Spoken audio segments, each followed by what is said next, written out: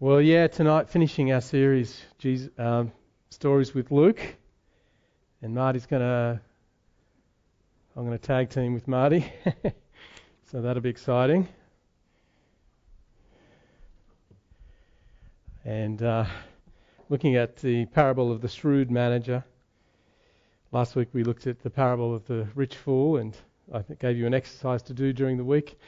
Hope you've done that, and I offered you $1 million to go and spend on yourself and just think through what the effects of that would be.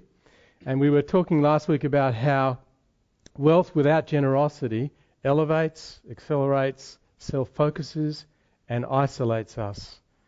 So it's very important that we're radically generous with our wealth, and otherwise, our hearts will be sucked in really by the power of wealth. So that's what we looked at last week. Anyone do the exercise? Oh, great. How was it? Yeah. That's good. Okay, good. All right. You saw it on Facebook and did it. Well done. See, Facebook, it works. It's good. Okay, all right.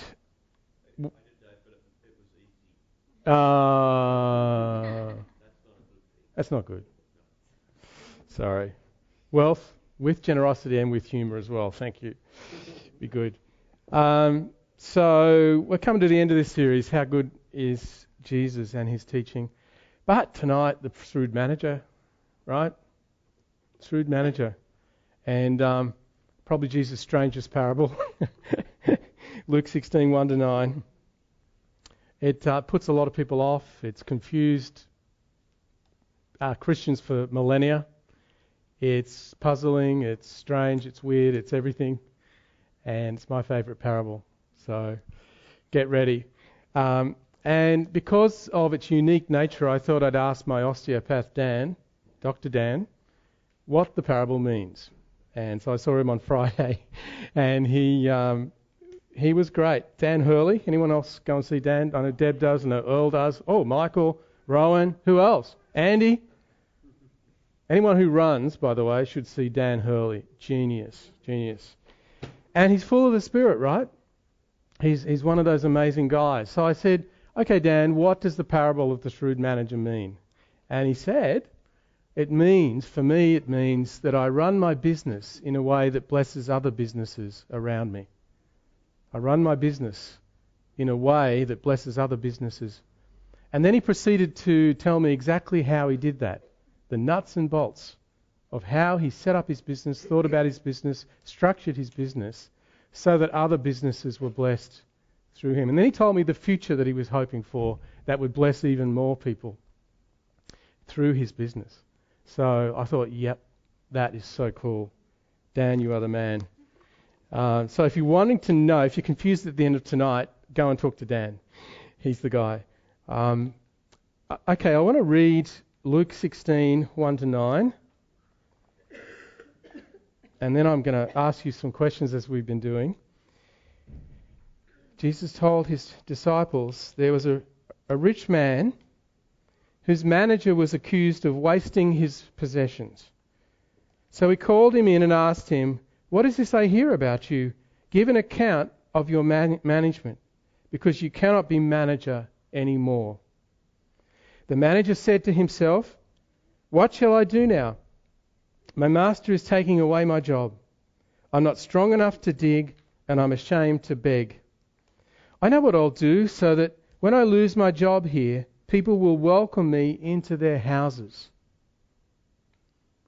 So he called in each of his master's debtors. He asked the first, "How much do you owe my master?" 3,000 litres of olive oil, he replied. The manager told him, "Take your bill, sit down quickly, and make it 1,500. Then he asked the second, "And how much do you owe?" 30 tons of wheat, he replied. He told him, "Take your bill and make it 24. The master commended his dishonest manager because he had acted shrewdly.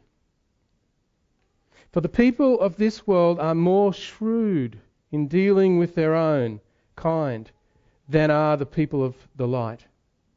I tell you, use worldly wealth to gain friends for yourselves, so that when it's gone, you'll be welcomed into eternal dwellings.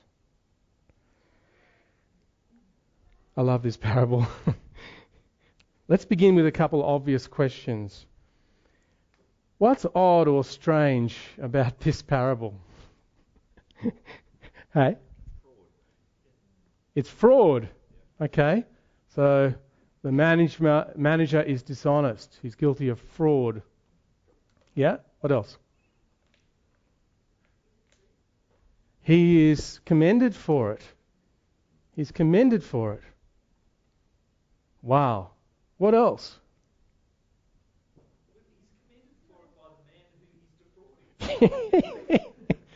Exact. Okay, his master, who he's defrauding, commends him for being so shrewd. What's going on here? He should have been angry at him, right? What else is strange about this parable?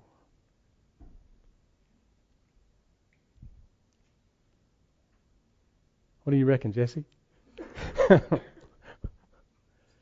I think what's so strange is that Jesus then uses this this crooked manager as an example for us. So, by the way, if you were a farmer in those days, and to pay your rent to the landowner, so if you were renting land to grow crops, you'd pay your rent to the landowner through a proportion of your crops. So it was the manager's job to collect the rent from these farmers, and he'd collect a proportion of their crop. And what's been happening is that the manager has been using that money wrongly, wasting the money, lining his own pockets. And so we know a little bit about this master, this rich landowner, that he cares enough to fire this corrupt manager who's skimming off him.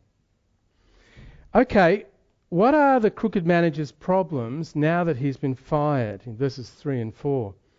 He's basically been told the ancient version of clean out your desk, right? So he makes a list. What's his problem now that he's been fired? No prospects. Yeah, what does he say? Too old, yeah. Too proud to beg. He can't dig, so perhaps he is too old to dig. And so he has no prospects. He will be unemployed. He'll be out on the streets because he lacks now the goodwill of the community. Who's going to hire him as a manager now that he's lost his good reputation? Everyone knows he's a crook. Who's going to hire him now? So he's in big trouble. He's trapped. So the manager comes up with a clever plan, secondly. And the way that Jesus tells this is just delightful, you know. It's just great storytelling. So the man says, I know what I'll do so that I'll be welcomed into houses after I'm sacked. But he doesn't tell us what he's going to do. And he doesn't tell us why it's going to work. So we're on the edge of our seats. You know, what is this manager going to do? Now, a first century audience would have understood perfectly what happens next. But we probably don't understand it. So I'm going to try and get us into the mindset of the first century audience that Jesus is talking to. Look at what this manager does. His plan begins to take shape. He only has a few minutes. He only has like 1 or 2 hours to act. Because the master has dismissed him, but people don't know that the man has been dismissed. So he has a little window of opportunity before people find out that he's been sacked, right? The master also tells him to bring back the books. So he's going to use that to his advantage. And so he calls in the farmers, these tenant farmers. How does he create the image with the farmers that he's still in authority, that he hasn't been fired? How does he create that illusion? Have a look.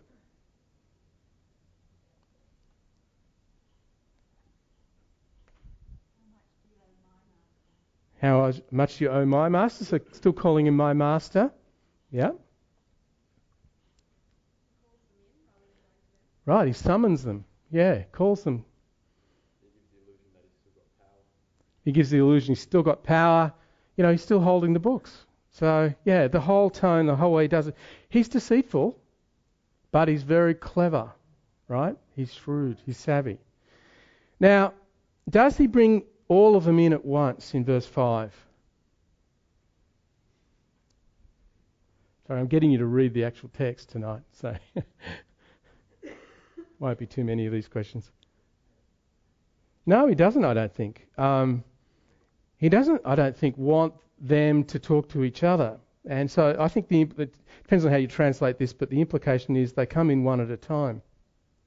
So I think, again, he's being shrewd. He wants to isolate them from each other and control the environment. He doesn't want them talking to each other, and he wants to discount some more than others so that he gets more favour from some more than others. So he gives them different levels of discount. Do you see that? So the percentage varies. So everything he's doing is clever. It's shrewd. So he calls them in separately and does different deals. Now, how can you tell that he's in a hurry? Okay, it's very fast. Sit down quickly, he says. Quickly do this. There's no mention of any greeting here. It's just bam. Also, there's one little thing he does. So usually when you are giving, you've got an account for a client, you will write paid on it, right? You'll write paid in full or whatever it is, or part paid, whatever it is. But he gets the clients to write in their own hand what they still owe, right? So again, why is he doing that? I might come back to that, but he's being very shrewd. I don't want to give it away yet. Okay, so what is the manager doing? What's going on here? Won't this backfire on him and he'll get even in more trouble? His reputation will be even more ruined. Right? What's going on? What's he doing? He's winning favour, right? He's cancelling people's debts so that they will befriend him. Well, what he's also doing is he's implicating all of these debtors into the crime, right? Yeah, he might be. By getting them... Okay, perhaps that's the reason. But they're greedy, right? And evidence that they're greedy. Presumably Yeah. No, that would be dishonest. Yeah. So they all just go... Yeah. I thought a lot about that, but I'm not sure there's any implication of that in the text. And I think we'll see that as we go a bit. That I think, just the way he sets it up as if he's in authority and he cancels their debt, I think they would have assumed that the master was authorising him to do that, actually. And we'll see that as we go. Yeah. But why... Okay, he's crediting a favour to himself, isn't he, by being generous to these other people, using the master's money. But surely the master, when he finds out, will send him to jail. Right? He's lost the master's favour, but won't he now be thrown in prison? I mean, won't it even make the shrewd manager's reputation even worse? I mean, how's it going to work? Where's it working? Yeah, sorry. Yeah, right. Yeah, but when the people find out that the reduction in their rent is not good, it won't work. They'll know he's a crook. They'll know that he's not going to pay them the money, right? So it won't work. So this is the real question of this parable. Isn't he stealing his master's money? Won't that be brought to light when the master finds out? And won't the people not get their money? So it backfires. Okay? Now let me help you out here. This is a village, and in the first century they would have known what this shrewd manager was doing. Their world was in community, and word is getting out that people are getting reduced, their debts are being reduced radically by this master, this rich landowner. So the word's getting out. And so the whole village, just in the way that Middle Eastern cultures work, the whole village is finding out about it. And they're celebrating. You know, someone's getting out the fatted calf. You know, a party no doubt will ensue, because this is great news that all these people, these farmers in this village, their debt's being halved, their debt's being massively reduced. So the impact of what this master did would have been to cause a great celebration in the community. And so therefore, what would happen if the wealthy landowner would turn around and say, no, we're not doing this? Right? What would happen? They'd hate him. So what's happening really essentially here is that the shrewd manager is trapping his master in his master's own generosity. Does that make sense? In other words, he's created a scenario where the wealthy master can't back down. Because it'll ruin his reputation to back down from what his manager has done. And I think you can just hear, you know, the people listening to Jesus, a smile coming across their face.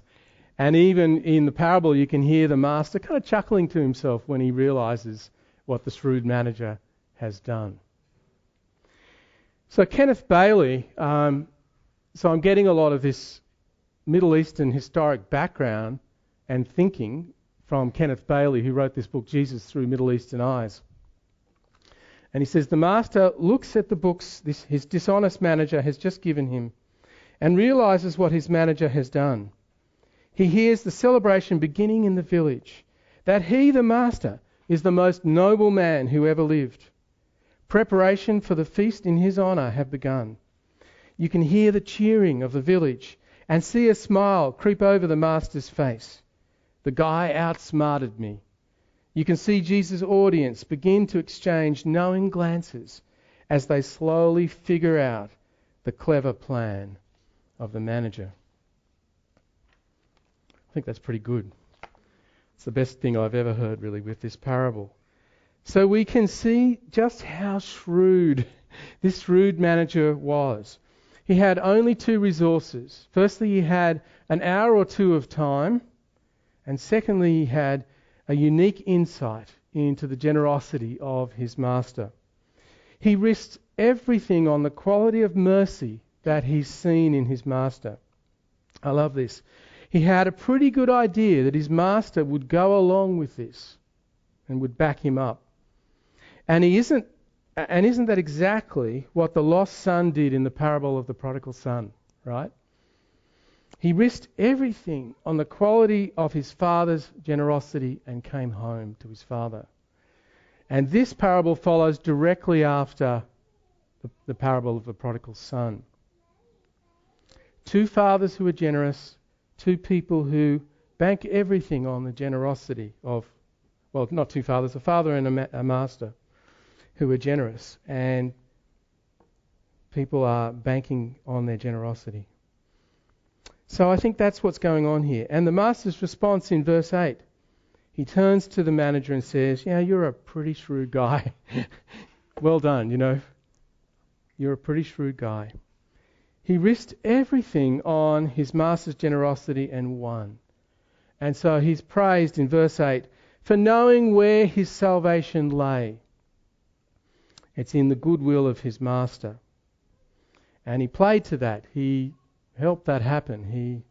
He did something that was really encouraging his master in that direction as well. So he's shrewd with that. So he's praised for his shrewdness, what he did, not for his dishonesty. Alrighty, we'll have questions a bit later, but two implications for us tonight. Jesus says in verse 8, for the people of this world are more shrewd in dealing with their own kind than are the people of the light. I tell you, use worldly wealth to gain friends for yourselves, so that when it's gone, you'll be welcomed into eternal dwellings. So if this is a timeline, and we have a chart here, and we've got the manager's working life, then he's fired, but then there's this period of time before his books are handed in. And in this period of time, there's an opportunity, he seizes that opportunity to cancel some of the debts of the farmers. Right? And then his retirement, or when he's on his own. So that's the way it flows. And what Jesus is saying is, he leveraged his assets. He leveraged the authority he had. He leveraged the generosity of his master. And with that, he secured a future for himself. Right? So in this period, he acted shrewdly, he acted quickly to enrich and secure his future. And Jesus is saying we ought to think about our lives in the same way. Now, if we go to the next one, our life now is like the manager's life, says Jesus. We're facing a death, and that's like the books being handed back. And then there's an afterlife, there's an eternity after that. And Jesus is saying we ought to be leveraging our assets. We are managers of God's kingdom. We are entrusted with authority. We are given wealth by God. It's His wealth. He's given it to us to use for Him, for His purposes. We are managers under His authority, but we do have authority as managers. And we have assets, we have prayer, we have the gospel, we have our wealth, our time, our gifts, our resources, right? We have assets, and we have the asset of a Father in heaven who's incredibly generous. And Jesus is saying we need to use those assets wisely, shrewdly, cleverly. We need to be savvy. You know, the people of light are just not savvy enough in the way they use what they've been given to create a future for themselves. We ought to be as shrewd as the world is shrewd, as people of the world, says Jesus. And we ought to leverage what we have and our opportunities now to secure or to enrich a future for us in eternity. So this is about asset transfer. This is, we're managing assets. Let's maximize what we do with those to transfer what we can to the future. So what we do now, in other words, it's the same in the rich man and Lazarus. Jesus is calling us to live in the light of eternity. We think too much that this life is not connected to eternity. Jesus said, no, it is. What we do now will impact the future. What we do now will create a rich reward for us or not. So be clever and be self-interested and enlightened self-interest so that you receive as much as you can in this next life. How we live will pay off in eternity because we're managers of God's kingdom. So if we are generous with our wealth and our time and our resources, and we bring a blessing to other people, and if we try to think through how we can maximize that blessing, then we will maximize the rich welcome we'll have into eternal dwellings. We'll have a great impact in this life, but many of those people we impact will be part of the next life. And when we go there, we will be welcomed in richly and warmly by those people that we've impacted.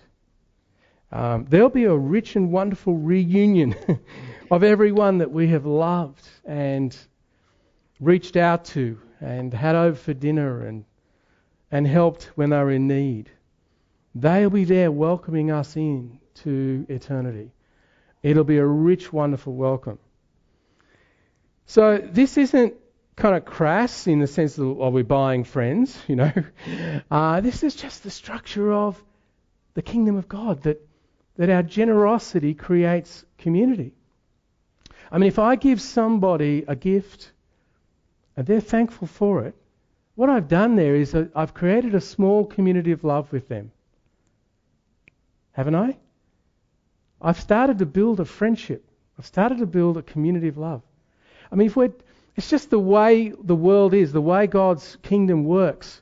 If I'm driving in my lane and there's someone in the other lane who wants to pull in front of me, and I'm driving fast and he's waiting for me to slow down to let him in, his blinkers on, if I slow down and let that guy in, he looks back and waves at me and I nod. And what I've done there is I've created a little mini community of love, right? Our acts of generosity are constantly making friends, constantly building relationships. That's just it's not crass, it's not like buying friends. It's just the way the kingdom of God works. Generosity creates community. And the more generous we are, the more friends, the more community we build, the richer the welcome will be of us into eternal dwellings. Jesus says the same kind of thing to his disciples in Luke 12:33. Sell your possessions and give to the poor. Provide purses for yourselves that will not wear out, a treasure in heaven that will never fail. You're storing up treasure in heaven in the way you use your possessions now if you use them to care for the poor. Luke 14, similarly, the parable of the great banquet. He tells them to go out and invite the poor because all these rich people that you're inviting, they're just going to ask you back. And what reward in heaven are you going to get? But if you go out on the streets and invite the lame and the crippled and the poor to your dinner, you will have a great reward in heaven. Because we're creating this, through our generosity, a community of love which will pay dividends for us in the future. Those people we've loved will welcome us in on that final day. And it's going to be just amazing. I guess another dimension of this is not only do we create community through our generosity, but we're showing people the heart of God. We're showing His generosity. That's what we're doing. You know, we're showing how good God is. You know, we through our love, we're showing God's love through us. And so this is the message we're communicating through radical generosity. And this is what the manager is doing in the parable. He's telling people that the master has erased their debts. In other words, he's revealing the master's generosity to people. See how it works? So the manager is making the master look good. So we have been put as managers, just as Israel were made the managers of God's kingdom, and then warned that if they didn't shape up, the tree would be cut down within a year. Jesus said that in Luke 13. You're out of here. And I think there are echoes of that in this parable, sacking of this manager. I think we too need to take heed to that. On the other hand, if we are wonderfully generous with our wealth, we will reveal God and His glory, His goodness. So, in other words, our role, the reason we're given wealth, the reason we're given authority, the reason we're even included in the kingdom of God, this is the very heart of it all, is to leverage that so that people can see the grace of God. Right? That's why we have been given what we're given. And we show people the grace of God through our generosity. So that's the aim. And we do that shrewdly. I love how Isaac, you're getting a lot of play in these talks from Marty and I. Isaac, at the bunker after church, we go there and a lot of us have drinks and so on and chips and whatever else. Isaac sometimes pays the whole bill, you know. Unbeknownst to us, he just goes to the thing and pays it and then leaves. And when we go to pay it, oh, your friend paid for you already. Well, we pay for everyone. Like, paid like $90, $100, I don't know. How much do you pay in that? He's paid the whole thing, right? Paid the whole bill. And then apparently Libby and Ali and Greg and Hadley have been doing the same sort of thing. See how that's good value. Is that true? No, you never. Okay, that's not good. So we see how that's the shrewd manager. He's managing his assets to reveal the generosity of God to the staff at the bunker and to each of us.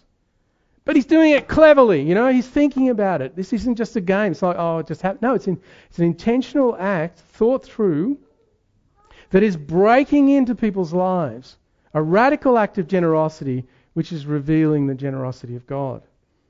And the fact that we keep doing that and they keep experiencing that means they keep seeing this. So what Jesus is saying is, we have not been made managers of the household of God for no reason. And, sure, he can get rid of us if we're not going to do this. We've been given that management position so that we can be generous with it to reveal the generosity of God. And that means we need to be shrewd. So the first point that Jesus is making is that we ought to think like this shrewd manager. Maximize our assets. Maximize our assets. Do it from enlightened self-interest. Your future will be better if you do this. Your welcome into heaven will be better if you do this. So do it for enlightened self-interest. There's nothing wrong with that. It's going to be good for us. Be motivated by that. Be shrewd like people in the world are shrewd. Realise you're going to get a better outcome for you in the world to come. And be shrewd in the fact that you're thinking through how to bless other people. So it's good for you, but it's good for other people. And be shrewd in the way you're thinking through, how is this going to look good for God? How are people going to see the grace and generosity of God through what you're doing? So it's a win-win-win. The village wins, the manager wins, and God wins. And it happens because the guy is a very clever guy, and Jesus is saying, you ought to be like that too.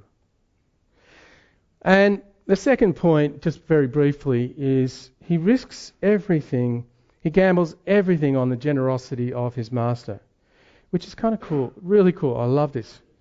He banks everything on the grace of his master. The manager's gamble only works because the master is generous enough and rich enough to cover it. And I think he knows his master well enough to be pretty confident his master will come through for him. So this means where to take risks in doing what I've just talked about. To use our money to impact people radically and generously so that God will be known through that act. We are to step out in faith to do that, knowing that God will cover us, that he'll back us, and that he will be there looking after us in that. He'll come to the party. So we can be bold, we can be daring like this shrewd manager in all kinds of ways. And Marty's going to talk about how. Knowing that God's going to be there for us and back us. And Jesus did this. Jesus is the shrewd manager. This is the gospel. Jesus was a shrewd manager for us in that he presumed on his Father's generosity. He risked everything to forgive our debts. And he did it for the rich welcome he would receive in eternity. Hebrews 2 verse 12. He endured the cross for the joy set before him. The joy of his bride, the people he was creating. And we are called to do likewise. Well, I'm going to get Marty up and to bring this home to reality. And then we might answer questions if there's time.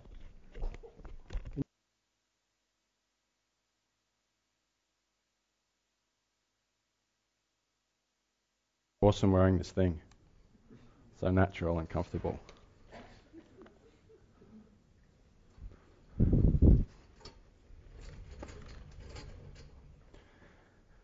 I have felt really challenged in these talks in Luke to think about, particularly because I've given some, to think about what I'm actually going to, to think about what I'm actually going to do. And I'd like to ask you, what are you actually going to do this week? Because a number of times I've given talks, I gave the talk about, I remember I gave the talk about the Good Samaritan, about how Jesus asks us to put our needy neighbour at the centre. And before I gave that talk, I thought, I can't give this talk and not do something about it. And so I went on the Springwood, and I don't know if you remember that guy, Michael, who thought he thought he was an angel and all of that. And so over the weeks that we've had these talks, I've kept thinking, am I actually going to do what Jesus said? And each time I hear a talk, I feel motivated, but I also feel like it's being handed a bomb. That you've got to do something with it, and if you don't do something with it, it's not going to be good. And I believe that spiritually.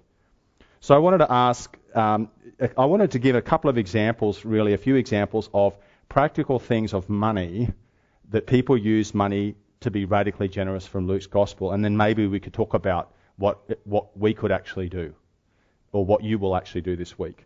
The question I would like to ask is,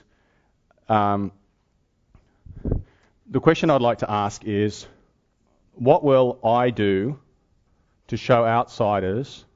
So the question is, what will I do this week? What will you? I'm saying I do, and it's for you to read. What will you do this week? Actually do with your money, and then with the second thing, your time, because time is money, right? What will you do this week to show outsiders, not your missional community, that's important, but people who are outsiders, outside God's kingdom, that God is radically generous? See, the village knew that the rich man was rich, didn't they? Didn't they know he was rich? Because they were mostly in debt to him. But because of what the manager did, they discovered that he was generous, and they had a party. How could you use your resources this week to throw a party for your neighbours that God will turn up to? I think sometimes our lives are a little bit like this. So here's Jesus. Actually, he's got to be looking this way, and that's funny if he's done that. So here's Jesus. That's not too bad. And here's us. And I think generally our lives, as we set them up in the West, work like this. We have me, we have my money, we have my work, we have my family, and there was one more, my house. And we create a world of comfort, security, purpose, and even adventure for ourselves and for our family. Would you agree with that? So we live in this little house that we've built for ourselves and our family. And we say, yes, the church is my family, and yes, we should love our neighbours. But actually, what we actually do is the church is out here and our neighbours is out here, right? But really, we live in this little house in the West that we've built for ourselves, which is about my family and my work and my house and my money. And I think in lots of ways we don't follow our society, and we think that, our society believes in gay marriage and maybe we don't believe it, so we think we're not. But in this way, I think that we've wholeheartedly followed our society a lot of the time. And I think what Jesus is doing in Luke is he's inviting us into a higher life, and this is a doorway. This is the doorway into the life of being a son or daughter. It's being the kind of person who could see somebody healed. It's being the kind of person who would multiply one boy's lunch for 5,000 men and extra women and kids to eat. It's a higher life, and it's what we're made for. And I think each of the things that Jesus has taught us in Luke is an invitation to actually do something. Each of the sermons, and tonight, I believe, is an open doorway. Does that make sense? It's a practical thing that Jesus is saying. It's important to know God as Father and to all the things we do and have missional community and all of the things. But this week, this teaching, tonight, is an open doorway for this week. And there's a power in hearing the word and doing it. And the question, I think, is will we sit or will we step into what Jesus is calling us to do? Now, here are some examples. I thought I'll give some examples of how we can show outsiders that our Father is generous from Luke. So, first one, there's a man who's a fitter and turner, and when he's 30, he leaves his work for 3 years to go and bless the poor with his missional community, heal and teach about God. Actually, he was a carpenter. I got the fitter and turner bit wrong, right? That's what he did. He left some stuff. And then his disciples, their first step in doing this was that they left their jobs. And that's interesting, as that was the doorway for them. And Jesus got them to leave their jobs by giving them a miraculous catch of fish. By showing them, step through the doorway, here is the life that's on offer. It's a different economy. It's risk, but it's different. The first thing for them was to leave their jobs, actually. Lending to enemies without expecting to be paid back. So one practical thing, leave your job and go around for 3 years and focus on God's kingdom. 2, give money to outsiders and don't expect that they're going to pay it back. Jesus says that in Luke 6. 3, take a very expensive thing of perfume that's worth like $500 to $1,000 and pour it out, right? Take what's most expensive to you and give it away, pour it out for the sake of God. That's a practical thing. Now, in Luke, I don't know where it is, 5, do you know who supported Jesus financially? He was a carpenter. He left his work to do this. Do you know who supported him to do it? Bruce? Well, not just wealthy women. It was wealthy and probably not wealthy women. It was the women who did it. Isn't that amazing? They used their money so that Jesus, and they followed him, could go around teaching and healing and blessing people. And he did it pretty indiscriminately. The Good Samaritan, he uses his money to care for a sick person, and it's open-ended. He puts the guy in a place to live, a place to stay, and he says, when I come back, I'll pay the bill. Now, that guy could have been there for 2 months. It was open-ended. He didn't know how much the tab was going to be, like when Isaac goes to pay. Okay? It's risk. But whatever the cost, he's going to cover it. I like this one. Banquet. Use your money to put on a banquet for those who can't repay you. Jesus says that in a number of occasions in these chapters. Use your money to put on a meal this week for people who will not be able to pay you back. The rich ruler. Sell what you have and give the money straight to the poor. The widow's offering. She gives all she has.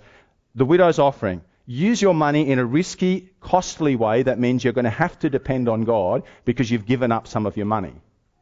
So maybe, are they interesting? So maybe we could talk about ways that we could, this week, use our money and our time to show outsiders that our Father is generous. I'll give you one example of what I tried to do. Last week, not the week that we've been in, but the week before that. Anyway, I get confused by that. Anyway, last week I was in Springwood and I was coming home and I was hungry and it was 12 o'clock. And Mary, who's our neighbour with the mud brick house, her brother-in-law Seth has been working on her place. So I knew he would be around and I've had some conversations with him. And I made coffee for him actually one time. Rather than have coffee myself, I thought I'll make coffee and I'll take it over. And then I was in Springwood, it was 12 o'clock and I was hungry and I'm fairly frugal. So I thought it's better for me, I'm just going to go home and have some lunch at home because I'm frugal. But then I thought, no, but I really feel like a pork roll from the bakery, which was chili, which I really like that, right? And I'm thinking, no, but just go home and it'll be right. And then I thought, why don't I buy myself a pork roll and I'll buy one for him? There was risk in that because I didn't ask him. I don't know if he likes pork rolls. Everyone likes pork rolls. It's a bit strange, right? It's a little bit weird. He's a really blokey bloke, like he really is a big tough guy. He heard me singing and he said, you know, was that your singing? That sounds as S-H-I-T as Mary singing. That's what he said to me. So I bought the pork rolls and I come back and I go to the front of the house where he's working. Have you had lunch yet? Do you want a pork roll? Yes, and we sit down and we eat a pork roll. And then we invited them for dinner on Friday, and we were going to invite Mary and everyone else, and Mary couldn't come. So I said to him after the pork roll, I said, look, Mary, your sister-in-law, can't come, so why don't we just put it off? And he said to me, what? Why does Mary have to come? Meaning, why won't you just do it for me and my family? That's what I felt he was saying. And so we thought we did, and in the end, Mary came as well. But Poppy went out and bought 2 6-packs of pale ale. Again, I'm frugal. But because he was coming, we bought expensive beer. Poppy bought expensive beer. And then when he turned up, do you know what he turned up with? They made some sort of salad. He helped his wife make custard. He bought some jam rolly sort of thing. And he bought a bottle of wine, which he left at our place. That was a good investment, right? 1 pork roll for custard, salad, jam roll, and a bottle of wine that it's at my house now. And I can enjoy tonight. I'm telling you, it's the kingdom of God.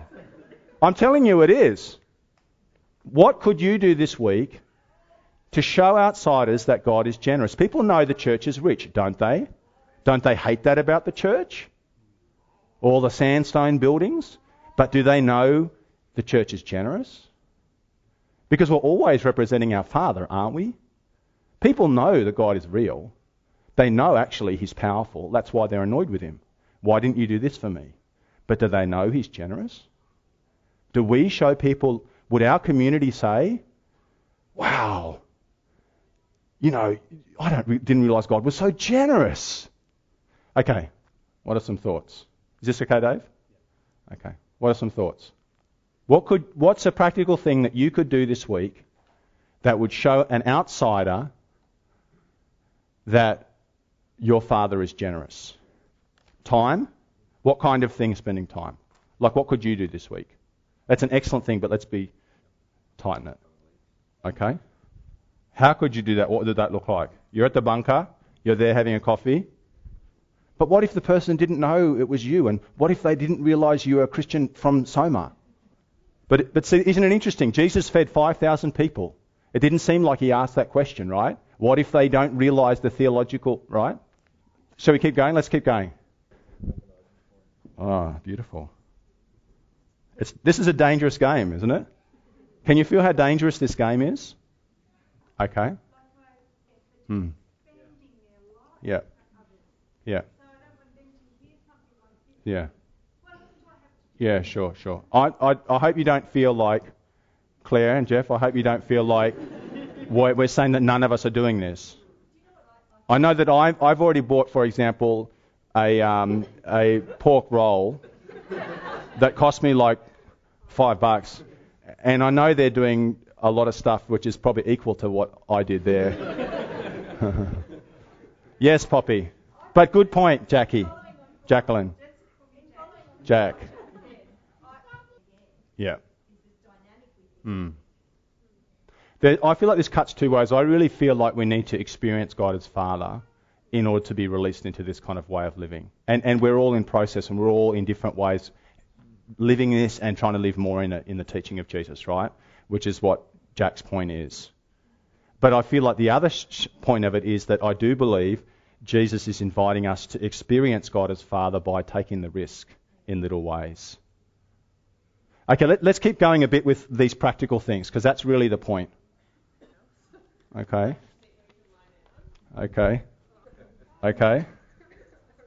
You could just say, I'm a Christian from Soma, here's my seat. No, I'm joking. Anyway, let's keep going. Come on. Lynn. Do you know what, with that one, being interested in your neighbour's kids would probably be one of the most powerful things, right? Because who's genuinely interested in their neighbour's kids, usually? Right? Any others before we finish? Can I suggest one? In these chapters of Luke that we've been looking at, time and time again, Jesus is saying, when you have a dinner party, don't invite people who will pay you back. And I personally have been challenged because I feel like, since understanding that, I feel like every single week in my MC, twice a week, once on Sunday night and once with my MC, we're inviting people we like, actually, and enjoy hanging out with and who will pay us back. Tonight it's potluck, but usually it's someone else, right? And then they'll, right? One thing I think is the simplest thing would be to invite outsiders for dinner at our house. Or we don't have to start with dinner, it could be a pork roll and then a cup of coffee, Jesus, we thank you for your words in Luke and the teaching, and we do want to step up into what you have for us, and we know that it's only by the power of your Spirit. We know that we need to do it together, but we do want to make ourselves available to you, and we do ask that by your Spirit that you would speak to each of us so that it's not someone else telling us what to do. It's not someone else who doesn't understand our situation putting something heavy on us. But it's your own Spirit within us. It's the Spirit of the Father who is inviting us practically. I pray that each of us would be able to hear what you are saying this week, and we would have stories to tell next week about what we've experienced with you. We pray that you would lead us, Jesus, and help us to help each other. In Jesus' name, amen.